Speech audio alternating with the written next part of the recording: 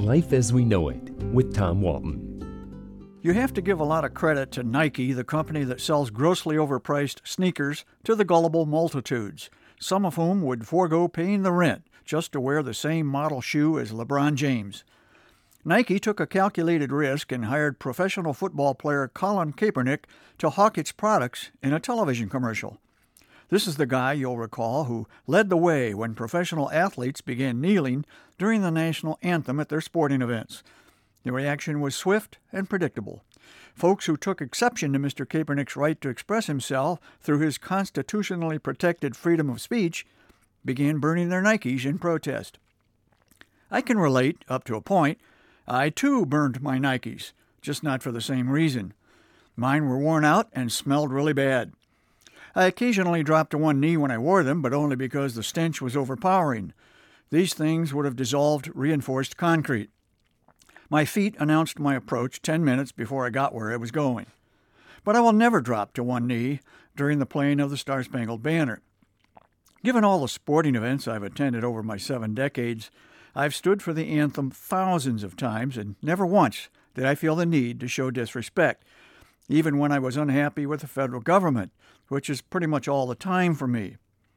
We always keep in mind, however, that the Founding Fathers gave us every right to do foolish and ill-advised things. I'd like to punch Colin Kaepernick right in the nose, but I don't, because not only would that be foolish and ill-advised, he is a big dude, my freedom of expression stops just short of popping him in the kisser. As Evelyn Beatrice Hall famously wrote of Voltaire in her book The Friends of Voltaire, I disapprove of what you have to say, but I will defend to the death your right to say it. I'm not prepared to go that far on behalf of a journeyman football player, but you get the point. What lifts Mr. Kaepernick's act of protest out of the ordinary is the platform he's afforded as a professional athlete on a big stage. If Colin Kaepernick were a fourth stringer at Twin Forks School of Mortuary Science, nobody would take note of the guy on one knee down at the end of the bench. But the National Football League is the most influential professional sports league in the country. For millions of Americans, getting dressed for church on Sunday means pulling on their NFL team jersey and hunkering down for 7 hours of watching large men strap buckets to their heads and knock each other down. For the NFL, there are standards to be upheld, rules to abide by, and decorum to be respected. When one of the participants makes a scene, everyone notices.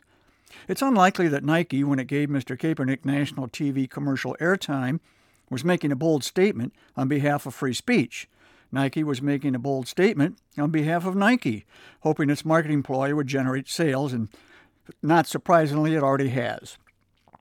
What the Kaepernick commercial should be telling us is that he and his detractors have more in common than they realize. Both sides saw what they perceived as an injustice or an affront and publicly expressed their unhappiness about it. Good for him and good for them. And good for the framers of the Bill of Rights, who made sure the very First Amendment gave us the right to get mad at each other and at our government, and nobody can make us shut up. Life as We Know It is written and hosted by Tom Walton and is a production of WGTE Public Media. Life as We Know It with Tom Walton can be heard on WGTE FM 91 every Monday afternoon during All Things Considered at 5:44 p.m. or hear past episodes at wgte.org/life.